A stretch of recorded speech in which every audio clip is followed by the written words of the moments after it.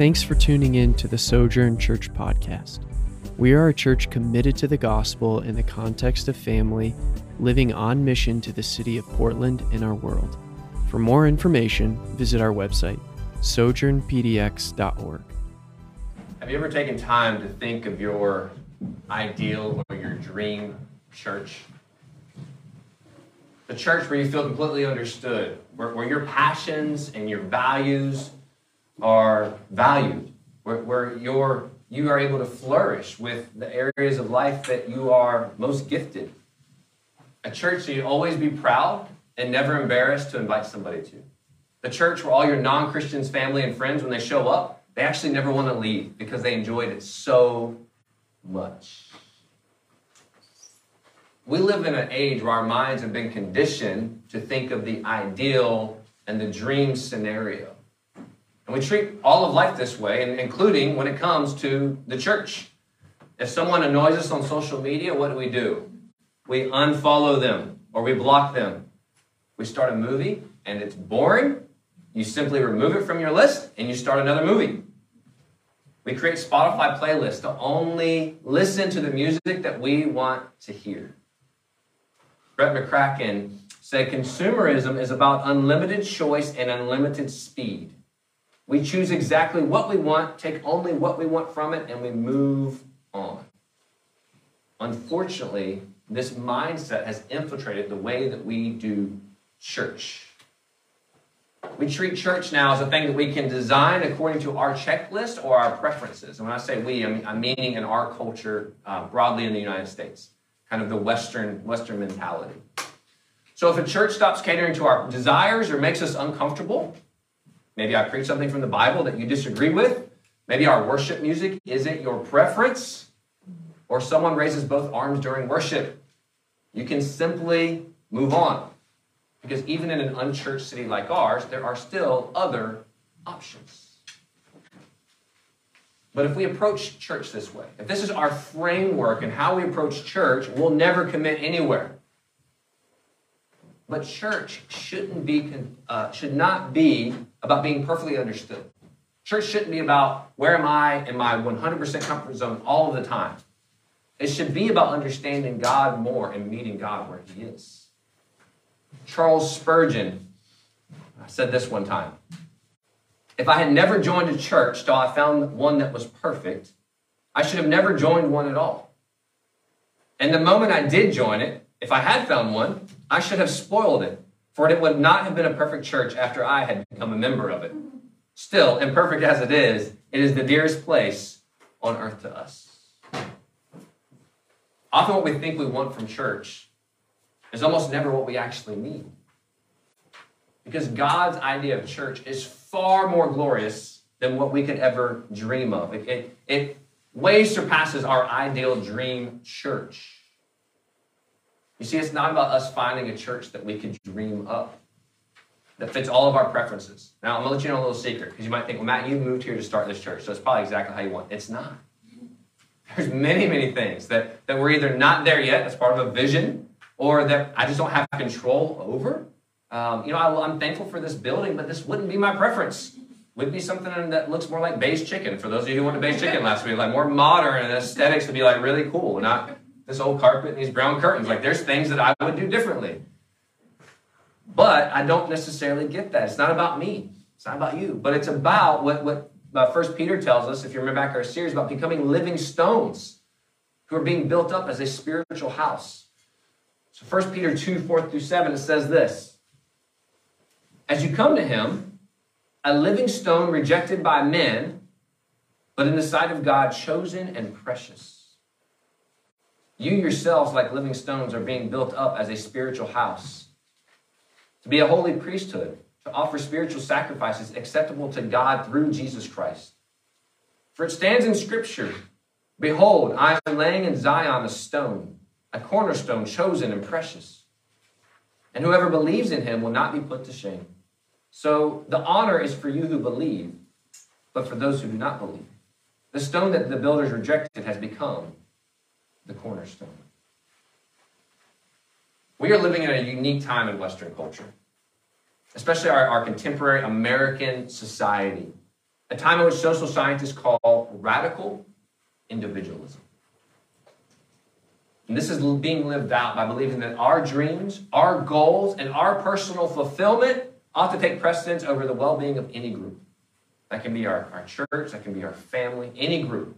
That everything about us takes preference over that.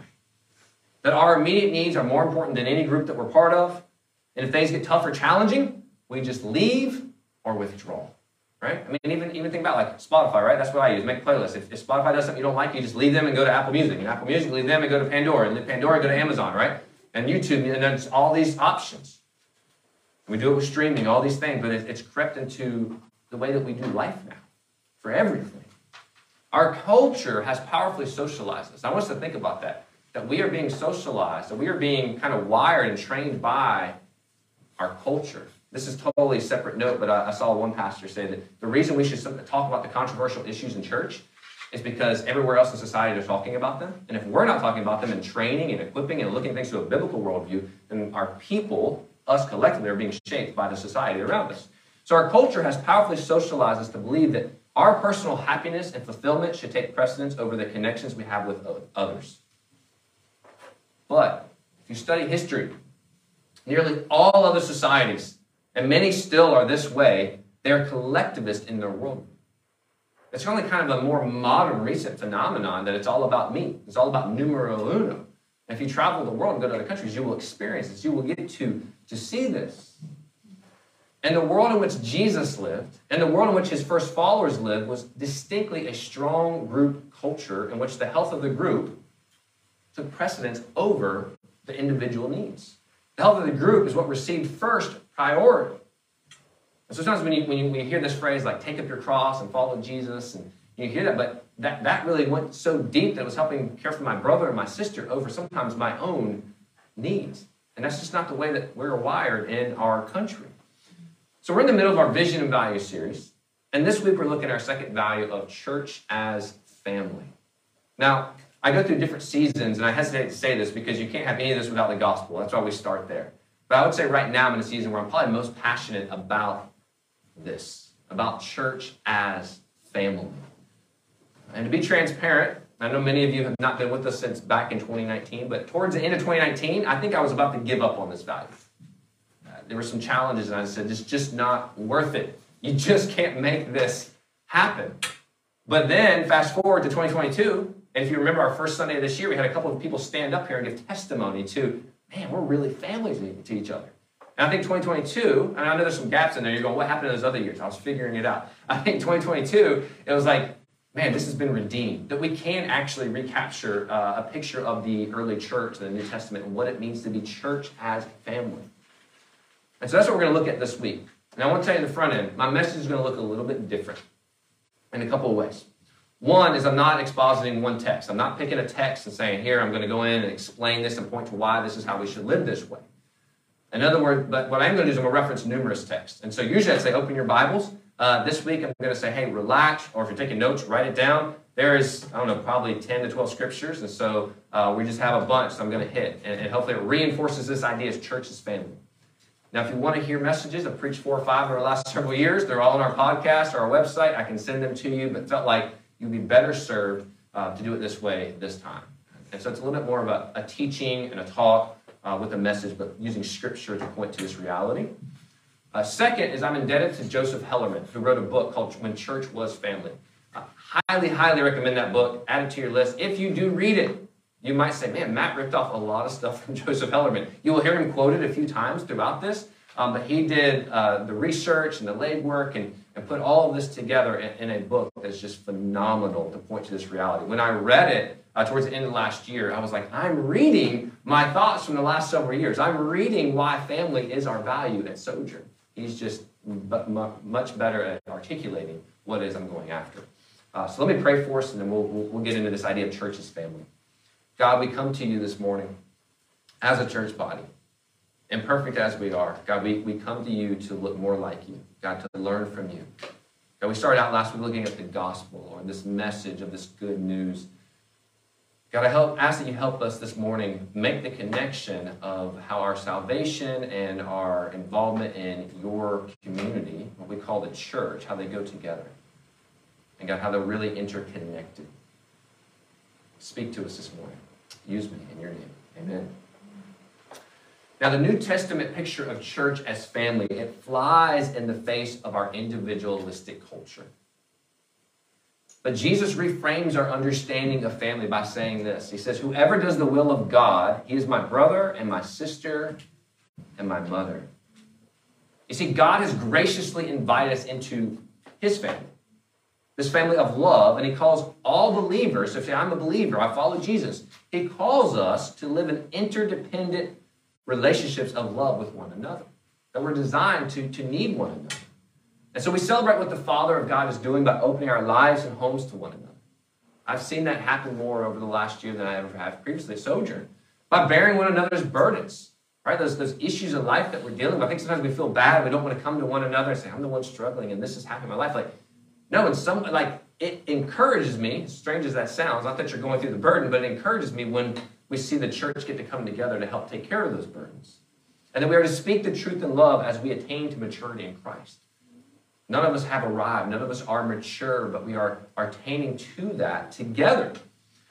And in the Bible, we find a God who seems at least as concerned with his group, us in relationship with one another, as he is with the individual, me in relationship with him. So you're going to hear a lot of this group talk and individual talk. And the reason is the church as a whole has done a disservice. We focus so much on our personal relationship with God, which is part of it, but we've stopped there. It's like this with God, and read your Bible, and have your time with God, but we don't really find this in the New Testament. We find it as a collective unit, as a group. And so hopefully we'll unpack that a little bit. And so what we'll see is that God's vision for community, as reflected in his early followers, kind of the early church, it offers this powerful antidote to the relational ills that characterize the lives of modern Christians and modern Christianity. And so as you study the life of Jesus, you'll discover there's this radical call to join God's family. Mark 1, verses 14 through 20, here behind me, says this. Now after John was arrested, Jesus came into Galilee proclaiming the gospel of God and saying, the time is fulfilled and the kingdom of God is at hand. Repent and believe in the gospel. Passing alongside the Sea of Galilee, he saw Simon and Andrew, the brother of Simon, casting a net into the sea, for they were fishermen. And Jesus said to them, follow me, and I will make you become fishers of men. And immediately they left their nets and followed him. Do you see that? Immediately, Jesus called them. They're busy about their business, and immediately they left and followed him. And going on a little further, he saw James, the son of Zebedee, and John, his brother, who were in their boat mending the nets. And immediately he called them, and they left their father Zebedee in the boat with the hired servants and followed him. What we see throughout the New Testament is this theme, that when you leave and follow Jesus, you're exchanging one family for another. And it's at the heart of what it means to be a disciple of Jesus. Now, does this mean that we sever all of our biological family ties? You're sitting there thinking, am I supposed to say, hey, I can't be in a relationship with you any longer? No. In most cases, especially for us, that's not what this means. We're going to look at Peter here in a minute. Peter's an example of this. He continues that relationship. But at times, and in many other countries, I was talking with Ben before the service, they went to this mission emphasis this weekend that happened in our city. There are other countries, especially what we call persecuted areas, where this is what that means. And oftentimes it's because they get kicked out of their family. But the loyalty and precedence to God's family takes place. And that they sacrifice, I'm literally losing everything in order to follow the God of the Bible. Mark 10, 28 through 30 says, Peter began to say to him, see, we have left everything and followed you.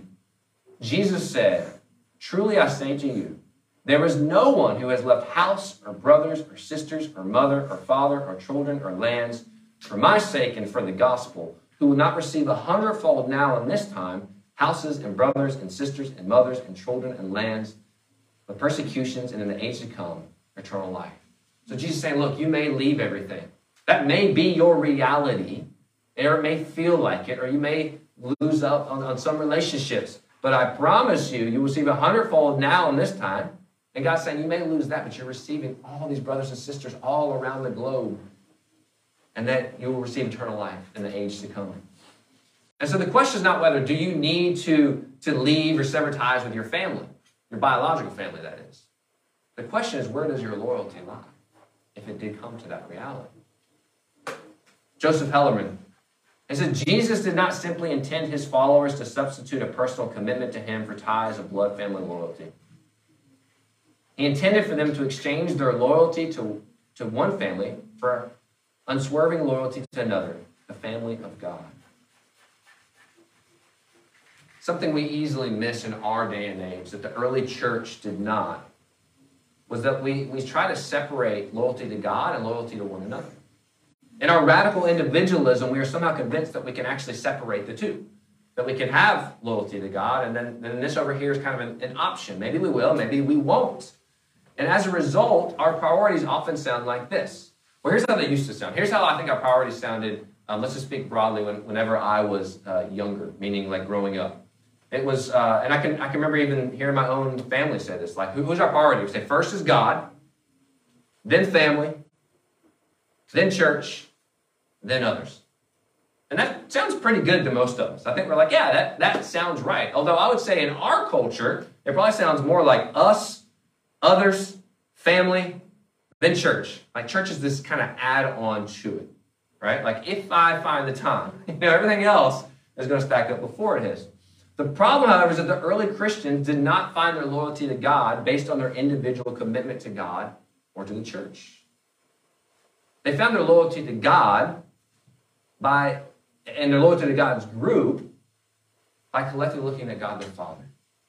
And so if we return to the New Testament, which is what we've always, I said, look, this is what we're going after. If we want to return to the New Testament form of church, then our relationships and priorities should look more like this. God's family, my family, others. Now in the New Testament, family served as the primary locus of relational loyalty. And those who follow Jesus would exercise primary allegiance to a new family. Jesus modeled this for us in Mark 3:35. It says, "For whoever does the will of God, he is my brother and sister and mother." This was Jesus' vision of an authentic community.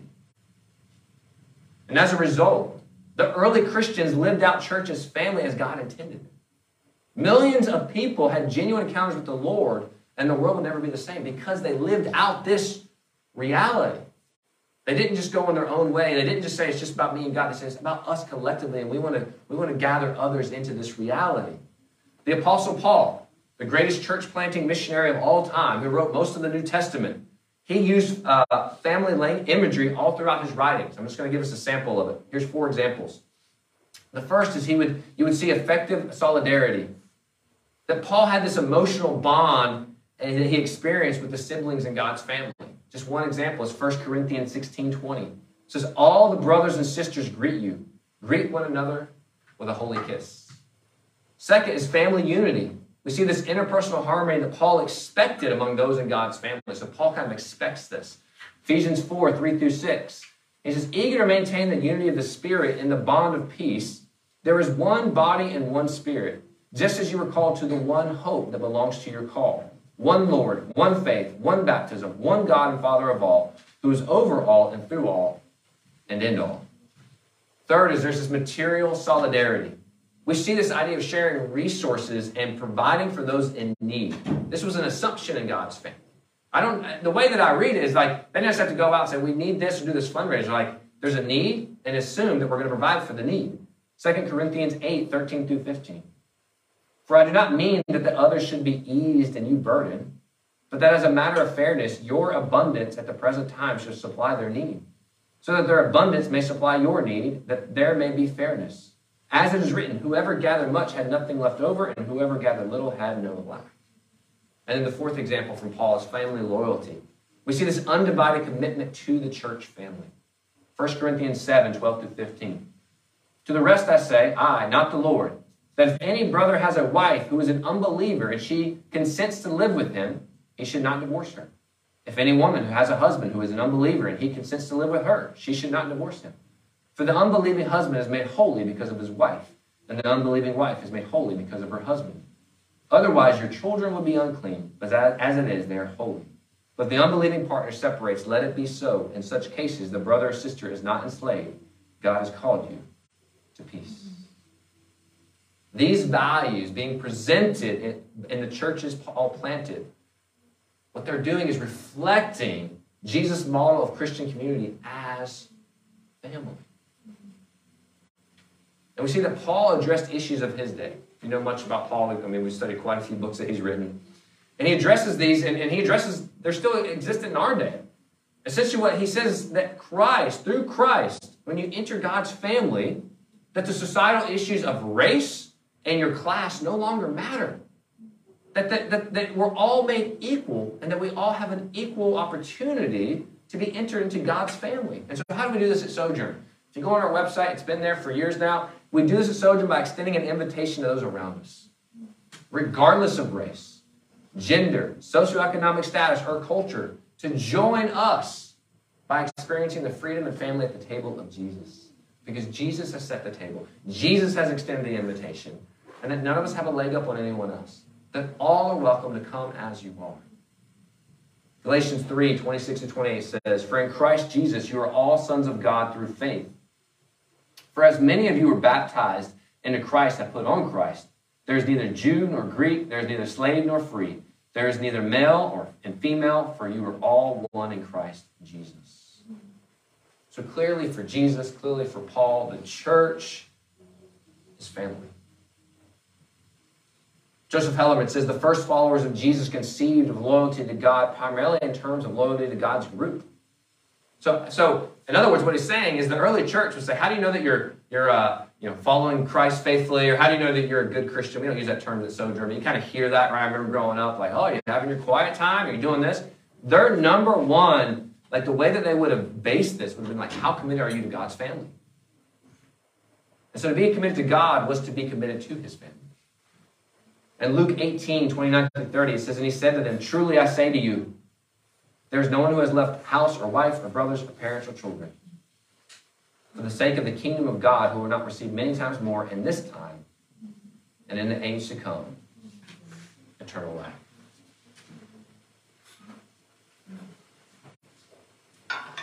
One of the negative effects of the church in our culture, I already hit on this, is that we have separated the vertical and horizontal dimensions of our relational lives when it comes to salvation and Christian community. And this is costing us dearly in the U.S. When people say, why do we see the church diminishing? Why are young people leaving church? I believe this is one of the number one reasons. One is they haven't been discipled, but they also haven't been discipled in church as family. Right? Siri's going to try to answer the rest of this for me. I talked about the vision, our ideal church, right? There's things that we want, right? We're growing, and how do we minister to our kids? But at the same time, I always want us to integrate our kids as much as possible. Because kids in the room, you're not the church of the future. You're the church of today.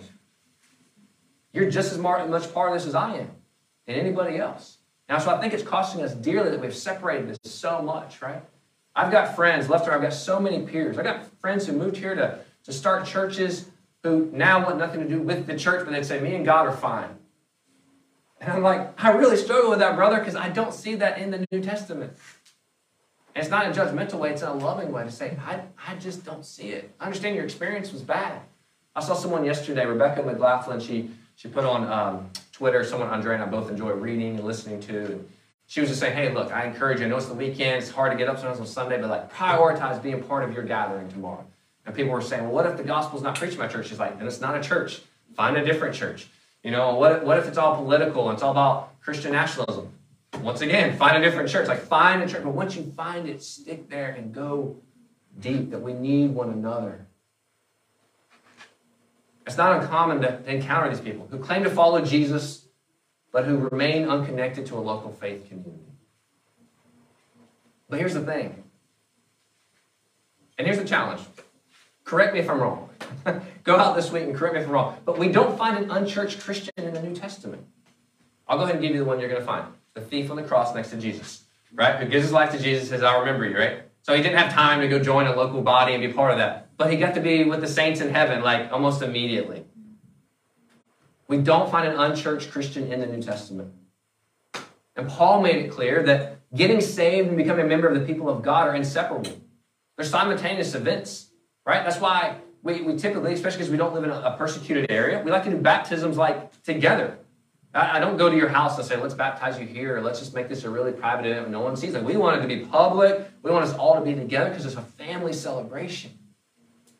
In 1 Corinthians 12 and 13, for just as the body is one, has many members, and all the members of the body, though many, are one in body, so it is with Christ. For in one Spirit we were all baptized into one body. Jews or Greeks, slaves or free, and all were made to drink one Spirit. And so a person was never saved for the sole purpose of a personal relationship with God. In fact, I'm at the point where I almost wish we quit using some of that terminology. And as important as that may be, right, we want to make sure you do have that vertical relationship with God. So don't mishear that. According to the New Testament, a person is saved to community. So how's your relationship going with God? How's your relationship going with God and his community, his bride? How is that relationship going? Because to follow Jesus, it meant to join Jesus' community. This thought that someone could somehow acquire a personal relationship with God, void outside the family of God, and remain unchurched was simply inconceivable. Like, that's not a thought that would have even crossed their mind.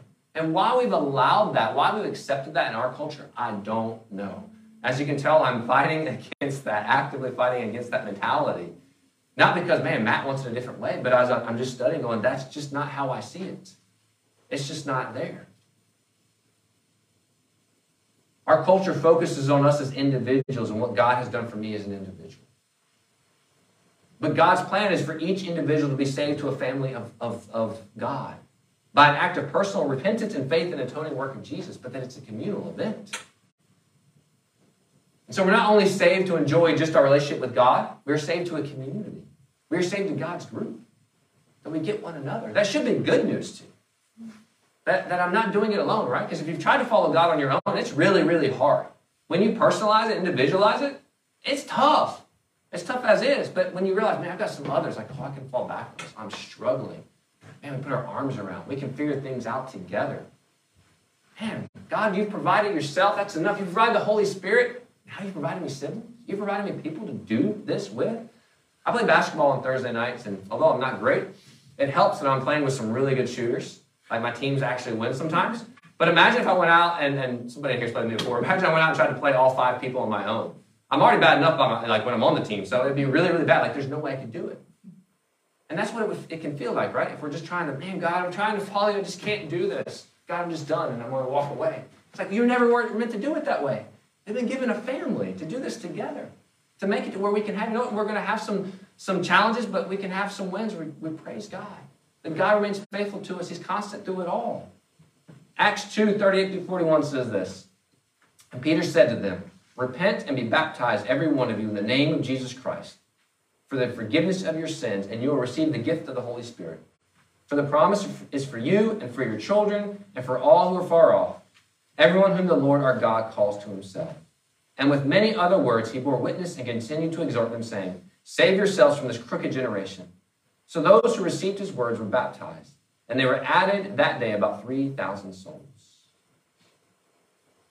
It has become increasingly more difficult to see church's family lived out.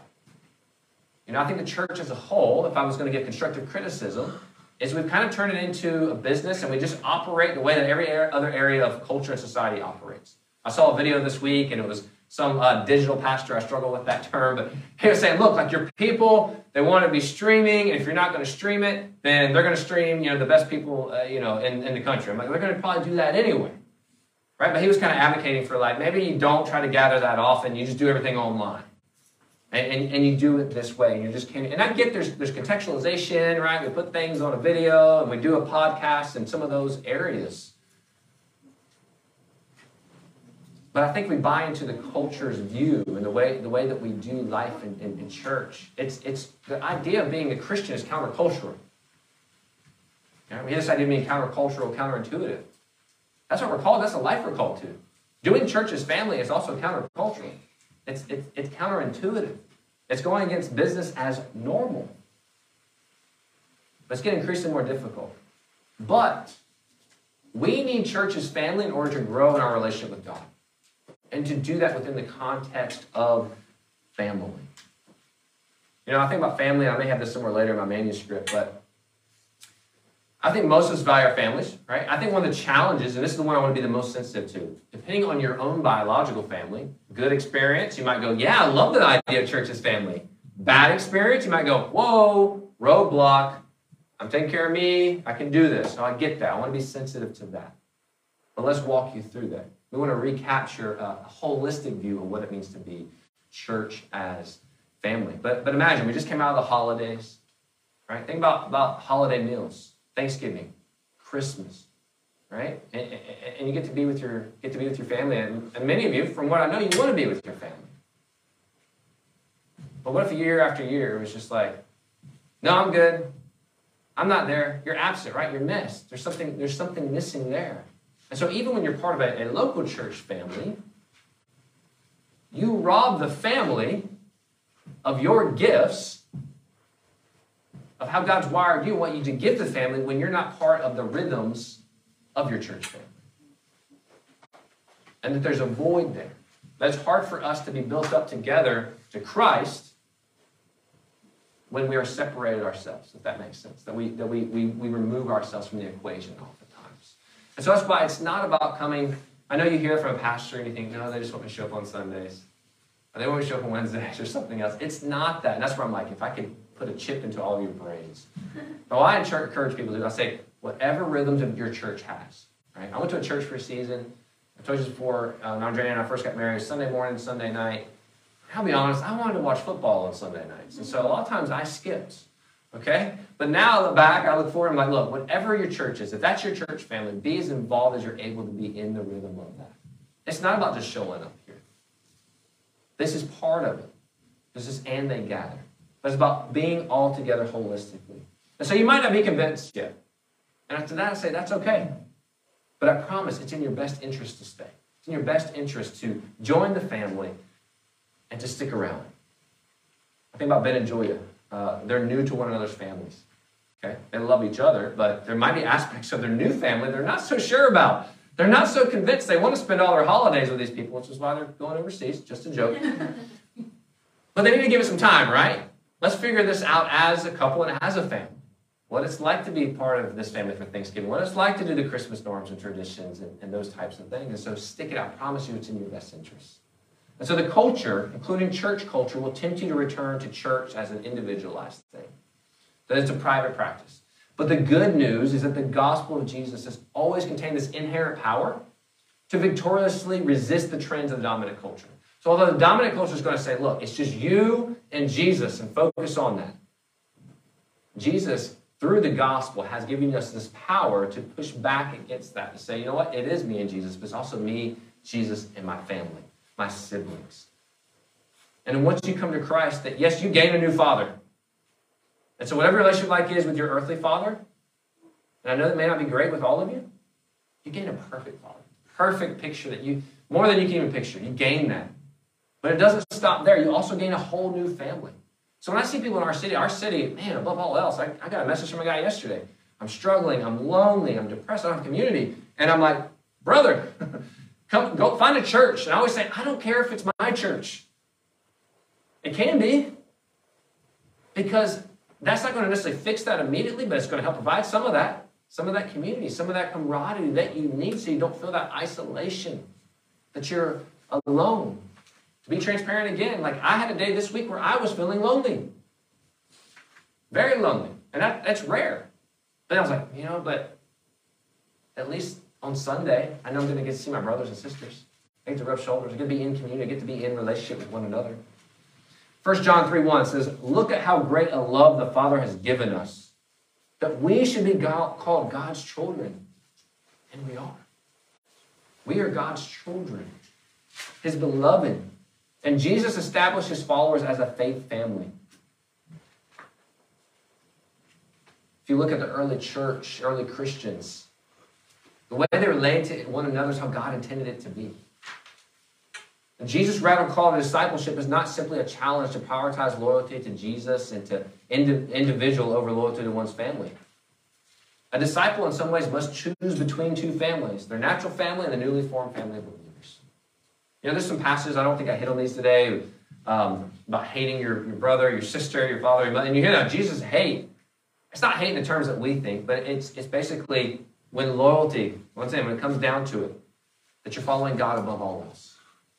And then your family, once again, I don't think any of us experienced this, but when I lived in South Asia, I knew people, right? And it was like, if I'm going to follow Jesus, if I'm going to follow the Jesus of the Bible, I'm told I can no longer be part of my family. And so I either denounce my faith in Jesus and walk away from this as not being truth and get to return and have my relationship with my biological family, to have the holidays, or I say, you know what, Jesus, you're worth it all.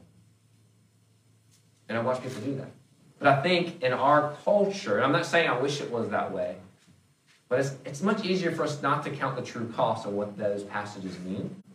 Because most of us, if any of us, are ever really faced with that reality. We still get to have relationships with our family. We're just the weird one at Thanksgiving who wants to say a prayer before our meal. Or the weird one who might be saying, hey, Sunday I'm actually going to be doing this. But I think sometimes if we could walk in the shoes of our brothers and sisters in other parts of the world, we might understand this a little bit better. And what this commitment means. What the call to follow Jesus actually, like, what does it mean to actually count the cost? So for the early Christians, the church was family. In word and deed. God was the father of the community. Christians were brothers and sisters, and the group came first over their own aspirations and desires. So what does this mean for us at Sojourn? Right, Matt, you've ran it on for half an hour. What does it mean for us to be church as family? That we're not simply saved to enjoy a personal relationship with God. As much as we want that, right? I'm hoping, right? We saw I want to see more people give their lives over to Christ. But just as much as that, we're saved to community. And there's no room in biblical Christianity for an unchurched Christian.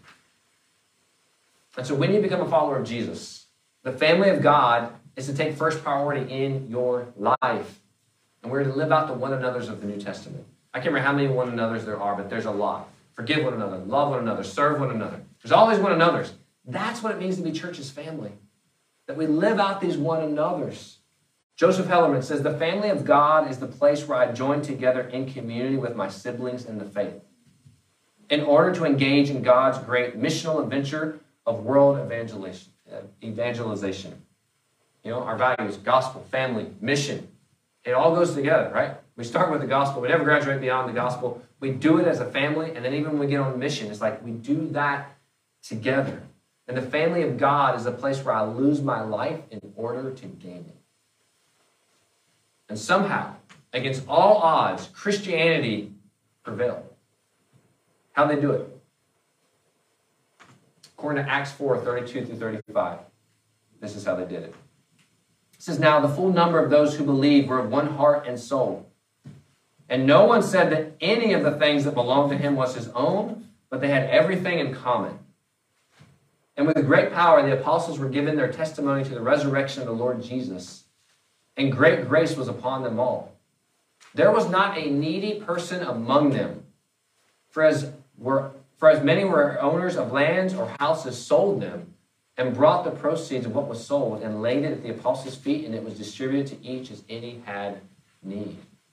I'm not sure if I'm going to use this text next week or not, but I know I've used it before or in a couple weeks during this series. But, think about it. They had everything in common. Nobody had need. Those who had excess, they sold it or sacrificed so that those who maybe would have a need wouldn't have a need.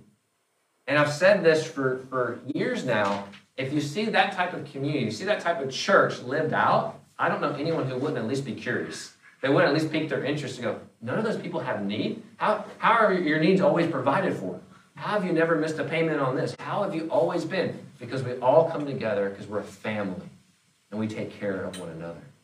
And so the early church did this by living out family values and behaviors that characterized the first Christian churches. They were known for their love for one another. And so yes, we want to be known for our love for God, but we want to be known for our love for one another. As a result, the early Christians turned the world upside down. Because when the church was family, the church was on fire. It was contagious. Right? We know what wildfires are. They keep coming north from California, unfortunately, and they're hitting Oregon as well. Right? Something catches fire in the summer, and it just spreads like wildfire. And the church was on fire when the church was family.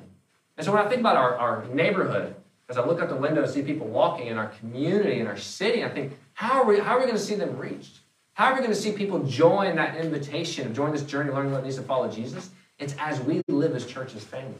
It's as we live by loving God and loving one another, and that it's going to spread like wildfire to those around us. Because I guarantee that every single one of us has a person or multiple people in our lives, whether it's at work, at home, our neighborhood, our hobbies, who we know, one, who need this message, but who also probably are interested in this message.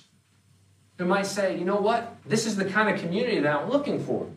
I haven't been able to locate it or find it. Because here's the reality.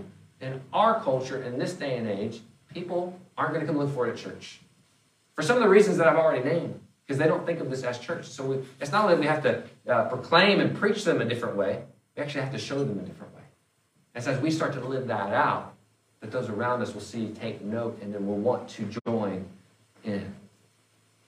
So Sojourn, may God help us recapture a vision for church as family as we invite others to do the same, to watch Jesus turn Portland upside down. So hopefully you guys know that as your brother, I love you. You're my sisters. You're my brothers. And I have a deep, deep sense of relationship with you. Like I said, 2022 was life-giving for me. Because even though I know there's some challenges and there's some burdens, there's some things going on in individuals' lives and families' lives, I got to experience church as family. You know, when we're having holidays, our culture celebrates, and I've got many of you sitting at my table at my house. It's like this, you know, I've just got this smile. It just brought me joy. You know, man, we're living this out. When there's needs that we're able to help provide for as a community. So hopefully this was an encouraging message, a reminder. If anything, I would say this. If I was grading, I would say of most churches I know that Sojourn is far above and beyond when it comes to capturing or recapturing this vision of church as family. And so today I wanted it to be a reminder. I want to say, where do we get this from? Was it just some idea that Matt came in that sounds kind of cultish and hippie-ish? And no, it's from the New Testament. It's from Jesus and watching his life as he gathered his early followers and they lived this out. And so I love you. I love this family. And I'm praying that others would join us as we continue on as church, as family. Let me pray for us. God, we come to you, and you are our Father who loved us. You're our Father who sent our brother Jesus to take on our sin, our shame, our guilt, our brokenness. God, our brother who went before us and took on the punishment that every single one of us deserved. Who made a way that we could be reconciled and have that good Father, relationship with you, Father. But God, you don't stop there. You give us your Holy Spirit, but then you go above and beyond that, and you say that you give us one another. That we get to join this global family known as the church with brothers and sisters literally all over the world. But God, then you also give us a local expression. God, a family who we get to do life with, a family that we get to run with and share with and take care of one another's burdens. Love one another, forgive one another, serve our community together. And so, God, I thank you for the people of Sojourn Church. God, I thank you for this family. Although we are an imperfect picture of what it means to be church as family, God, I pray that you would continue to mold us and shape us as individuals, but also as a community, as your community. God, as we reflect more of you and as we reflect your community. And God, that we would show that to those around us. God, that those in our city would see and take note. God, that this would spread like a wildfire. God, and it would be something that people are attracted to, that people want to become part of because it's something they've never experienced or never seen anywhere else in any other area of life. God, help us to fight against the individualistic, consumeristic culture that we live in. And God, that we would be counterintuitive and counterculture when it comes to following you because it's worth it. And God, that this is the way that you designed it to be. We love you.